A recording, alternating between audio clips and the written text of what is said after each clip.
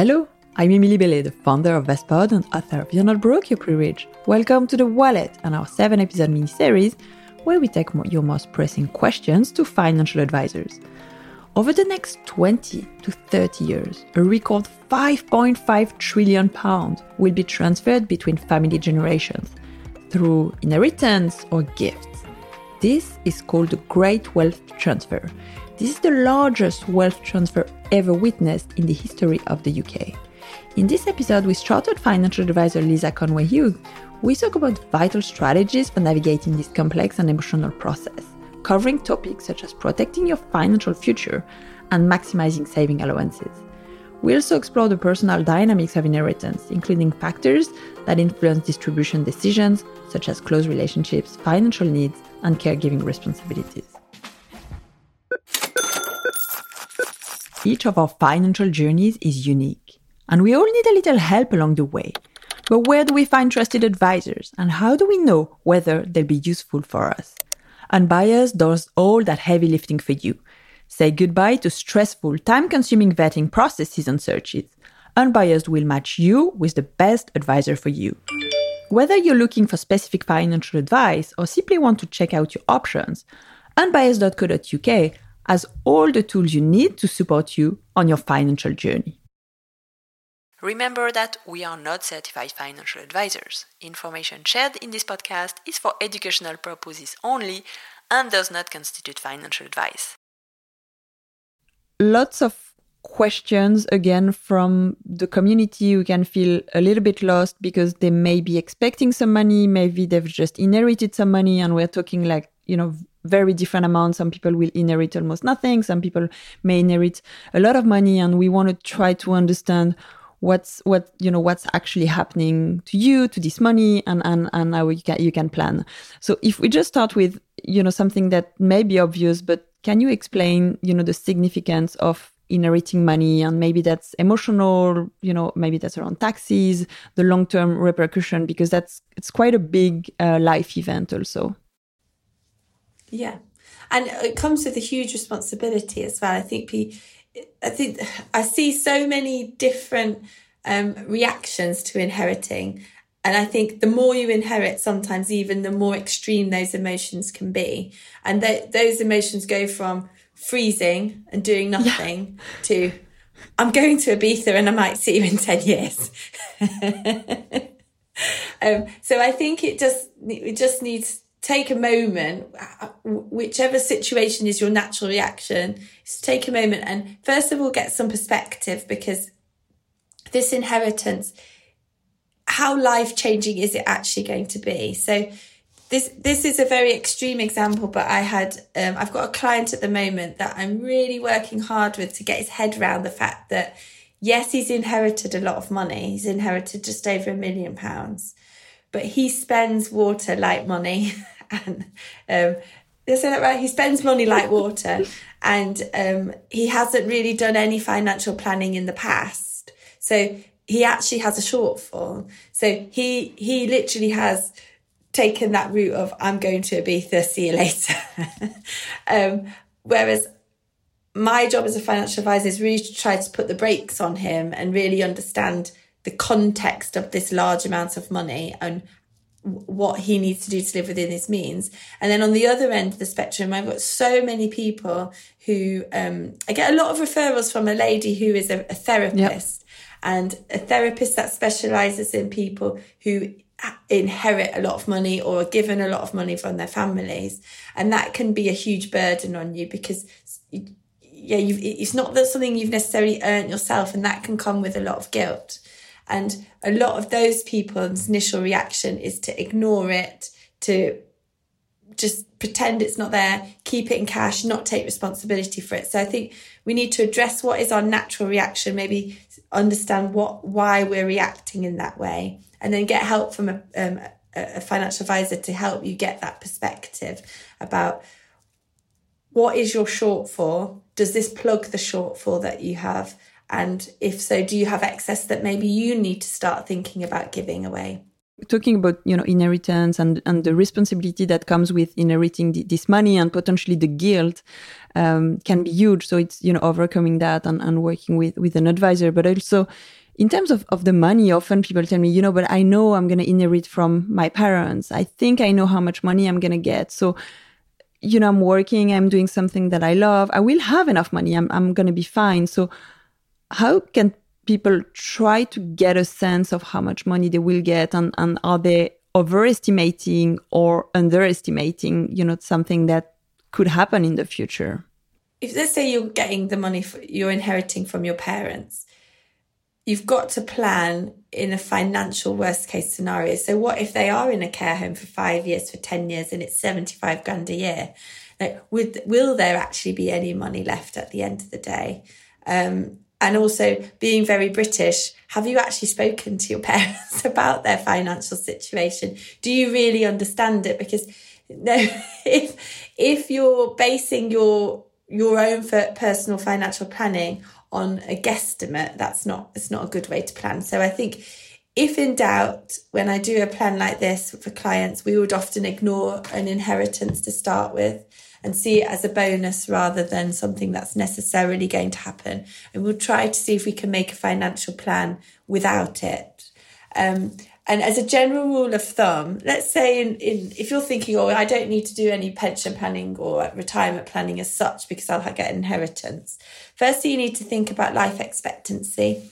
How old are your parents and what's the difference in age? So if your parents are going to live till 90, but they had you in their 20s, you're going to be in your late 60s before you even inherit anything. For every £10,000 you want to spend a year in retirement, you need 250,000 in your savings pots, your investments pots, and your pensions. So, do not get me wrong, I would love £100,000 inheritance. I'm not sure if one's coming my way, but I would love it. But it's not going to be life-changing in the grand scheme of how much money I'm going to need for financial security in my long term. So I think it's about getting some realistic numbers, maybe doing a bit of a plan for you to see what your shortfall is and putting it into context to start with. So I'd love to talk about how do you, what do you do with this money? But maybe before, how can you maybe have this conversation with parents, or where you think you're going to be inheriting money and that's really difficult. And also, how can you avoid, losing a significant portion of your money that you want to pass on to beneficiaries, or the money you receive actually? So how to have the conversation is really tricky. It's really uncomfortable. I think it's uncomfortable for the person talking about it, and it's uncomfortable for the person who is the parent or the person potentially giving the inheritance at some stage. But it is a really important question. I think it starts with, if you were to die or to get dementia or be incapacitated in any way, have you got a power of attorney? Have you got a will? Where are they kept? Are you financially in good order? Now, if you were to die, how would I find out where things are? If you've got two parents, how would I help the other remaining parent to stay organised and to keep on top of things? So I think that's genuinely coming from a helpful place, and maybe that can open the conversation. But I see so many people who don't have powers of attorney, so many people who don't have up-to-date wills, and I think that's a really good starting point.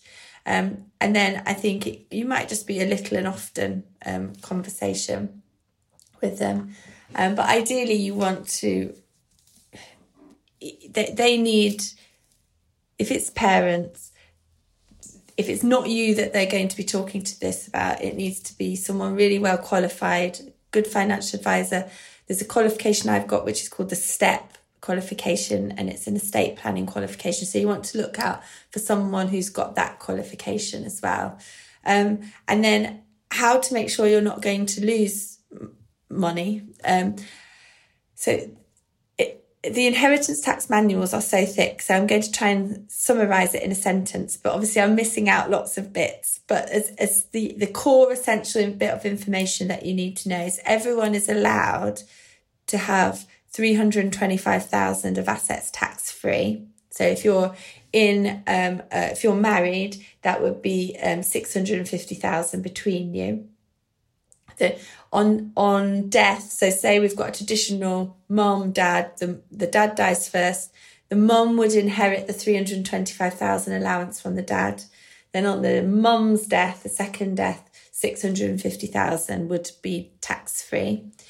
If your home is worth more than that, even it's your principal residence and it's going to go to direct relatives, then you're actually allowed a £500,000 allowance each. And then anything above that is going to be taxable at 40%. So the first thing is a good planning that you can do. So with clients that I've got that have got excess wealth, we regularly make sure we're using their gift allowances. So you can gift £3,000 a year tax-free, which for most people won't make that much of a big dent. But you can also gift, without any inheritance tax consequences, any disposable income. And that's really important, especially for people who've got, say, final salary pension schemes where their parents are getting good money coming in, they're not spending it all, they're actually accumulating it. You can gift that disposable income. So as long as you can prove what your incomes were, what your outgoings were, and that you're not depriving yourself, gifting out of disposable income is a really good thing. It just stops you accumulating more. You could also think about the next generations and what are they actually going to need. So very common thing to gift for disposable income would be things like school fees. So could you contribute towards any school fees planning out of disposable income for grandchildren, for great-grandchildren, for example? Could you be doing some pension planning, believe it or not, for your little babies, grandchildren, because even babies can have a pension. As long as you don't pay more than $3,600 a year. So there's lots of bits that you can be doing, but I think it's about starting off with the need and starting off with what you want to achieve. But then I also have a good amount of people in my client base who have given to family, but they're really, really passionate about charity. So we set charitable giving amounts each year. We recorded a first episode about death where we're really having this like tricky conversation and trying to think about what you can do to plan for the next generation in terms of giving, planning, pensions, maybe junior ISA if you have children, talking about wills, power of attorneys, that's really important. And if we assume, if we assume that we're the listeners of your podcast, then we're the generation that might be receiving, completely see it in my client base. The clients who are in their 70s, 80s and 90s, they're really happy to talk about death. They don't find it as weird as we do. So we're probably the ones finding it weird, not them. That's good to know. And let's imagine, I receive a lump sum of money today. What do I do with this money? How do I allocate it? Don't do anything straight away. Put this money in a cash account. At the minute, you can get decent cash returns at the minute. So you never want to have more than £85,000 with any one bank, because if that bank goes bust, you've got an £85,000 sort of insurance policy by the government. If it's a joint account, it's £170,000. But there is this thing called the temporary high balances allowance, which means you can have if you've received an inheritance in the last 6 months, you're protected up to £1 million. And then there are accounts with, say, NSNI, National Savings and Investments, that will go up to 2 million as well, that protected. So put the money in somewhere safe, somewhere that is protected. And then I think it's about taking a step back and thinking about what it is that you want to achieve. What I would always do with someone who'd inherited would be do this lifetime cash flow model, where we work out where is the need in your life, and where would the ideal allocation be to this of this pot. But essentially, you're always going to want to have a cash buffer. But if your needs are in the medium to long term, then you don't need to keep the cash more than that in cash. You could be using the lump sum to contribute excess into your pension to then reduce you down into the tax bracket. So say I was earning $70,000 a year, I used $20,000 a year of my inheritance to put into a pension, then I'm going to get myself back to being a basic rate taxpayer. So you can use the inheritance as well to help you control your tax bracket. And then the majority of the money is going to go in the medium term, which usually you're using things like an ISA allowance and a general investment account to build that area of your wealth. But also, while we're in this horrid state of really, really high interest rates, would paying some of your mortgage down actually be helpful as well? So for most people, it's probably doing a little bit of everything, but a financial advisor will be able to help you work out in what proportions is going to be right for your plan. And can you, if we just take a step back actually and think about the inheritance tax itself. So I know I'm going to be inheriting some money, but before the money actually comes in, what happens? When is the tax due? Is it taken, directly from the payment? Do I have to pay it? What if I don't have enough money, especially maybe on like a big property, and if I have no cash to pay for that? So you have to pay the tax before the money gets given to you. So it's a bit chicken and egg. Like, how do I pay the tax when I haven't got the money? So a lot of my clients, we will just insure that risk away. So you take out something called a whole of life insurance policy, which means that if you're insuring a couple, it's joint life, second death. So you want the money to pay out when the remaining person dies. And typically they're not cheap, but you would normally need to live way into your 100 to have spent more on these insurances than it's going to pay out. And the benefit of insuring against this inheritance tax risk is that as the parents pay the inheritance tax, the insurance for the inheritance tax, it's reducing the amount that they have in their estate. You write the insurance in trust, so it means it pays out tax-free. The kids receive the money from the insurance, and then they pay the inheritance tax bill, and then the money is released. And it's just a really, really nice, clean, simple way of doing it.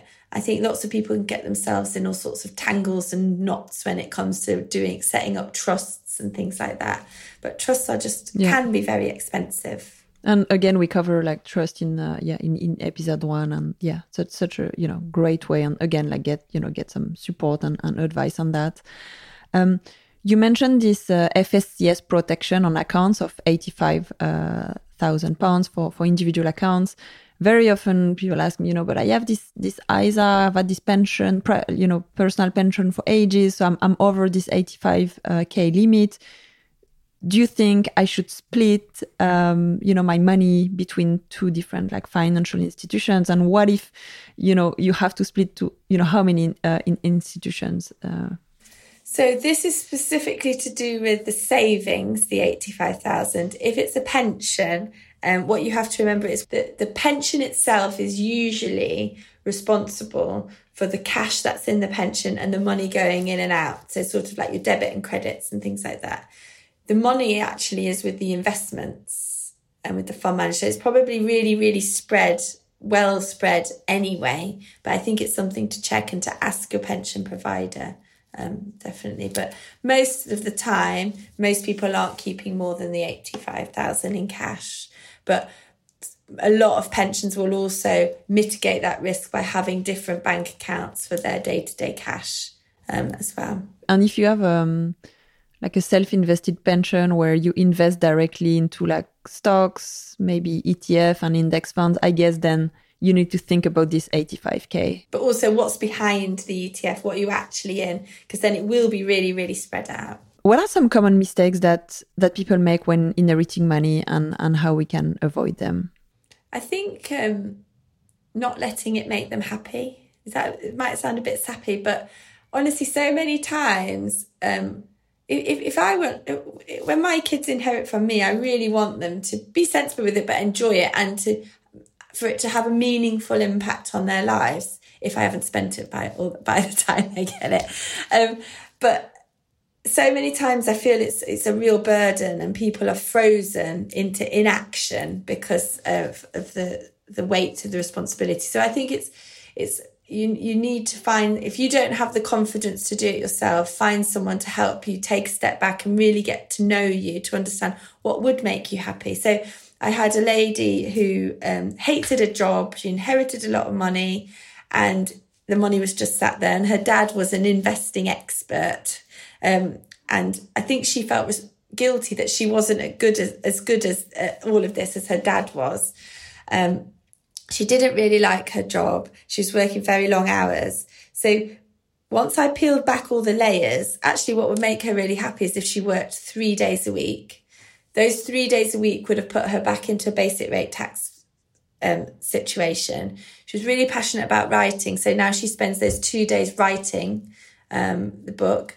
The investments are invested in a way that's aligned with her because she needed those investments to be ethical, to make her feel good about the impact that these investments were having, which was a completely different story to the way the dad had actually had them invested. So I think it was hard for her to make that shift. It felt like she was almost getting rid of something that the dad had, but aligning those investments with her goals made her feel more comfortable. And then the investments pay her for those days of writing. So she's got a much more balanced lifestyle now, which I hope she feels the same. I feel it was a good plan anyway. No, it's brilliant. And I think, shifting the mindset around that. I mean, we've had discussions during our bootcamp around, beliefs around money, whereas, where you think because it's not your money, you didn't earn it yourself, maybe you don't deserve it. And then, you're not going to spend it, you're not going to enjoy it. So I think it's brilliant to try to have these conversations and overcome these beliefs we have around money. And can you help me navigate some of the maybe emotional, personal aspects of inheritance, including maybe dividing assets equally among, children, or maybe when you think that some people have been, getting a lot more money than you, and maybe considering like caregiving responsibilities. I mean, there's a lot of questions when we start talking about inheritance. There is, and a lot of arguments that could happen as well. In families. And so, yeah, huge. And so I think the more open the families can be at the outset, and for the parents, if it is from parents, let's say, to set the expectation of what they're going to do and why they're going to do it, so that the people can get their head around it if there's going to be something that it was not an equal division. I have a very sensible client who gifted during her lifetime, and she's made it very clear to her kids that anything else that she has is going completely to charity when she dies. So there's no ambiguity about what's happening. And also the kids can therefore make the financial decisions based on that. They're not expecting to inherit anymore. That everyone knows where they stand. I've got clients where there's been huge family rows where they've inherited. And I think the ones where the happiest ones in the end have been the ones who've just let it go. I've seen it where people have challenged wills, and you can do that. You can challenge wills, but that's why it's really important for you to make sure your parents have written a will that's drafted correctly by a solicitor and it represents their current wishes, because then it's going to be harder to challenge as well. Thank you so much, Lisa. And if we just finish with maybe, 3 key things that, someone who has inherited money needs to consider. Careful where you're getting your advice from. So we've seen a rise in advice, in inverted commas, on social media sites. You've got to really get your advice on someone who is regulated. You've got to only ever invest in things that are regulated. Don't do anything dodgy or high risk. But also, I think it is about understanding, take a step back and think, what do I need this money to achieve? So, for example, this isn't a quick tip, sorry, but a lady I had yesterday, she's naturally quite high risk, and the investments that we would naturally pick for her portfolio have returned 8% a year on average.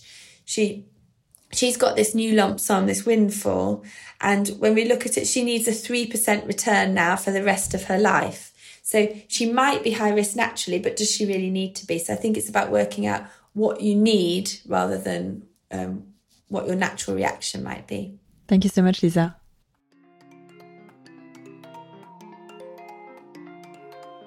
Thank you for tuning in to this episode of The Wallet. We understand that discussing money can often be viewed as taboo, but we strongly believe in the value of sharing knowledge with friends as a meaningful way to give back. Be sure to click and follow The Wallet on your preferred podcast platform so that you don't miss our final episode, episode 7, which will be airing next Thursday. We will talk about investing and give you the confidence and tips to get started. If you enjoyed our show, we would greatly appreciate your support by leaving a 5-star review on Spotify or Apple Podcasts.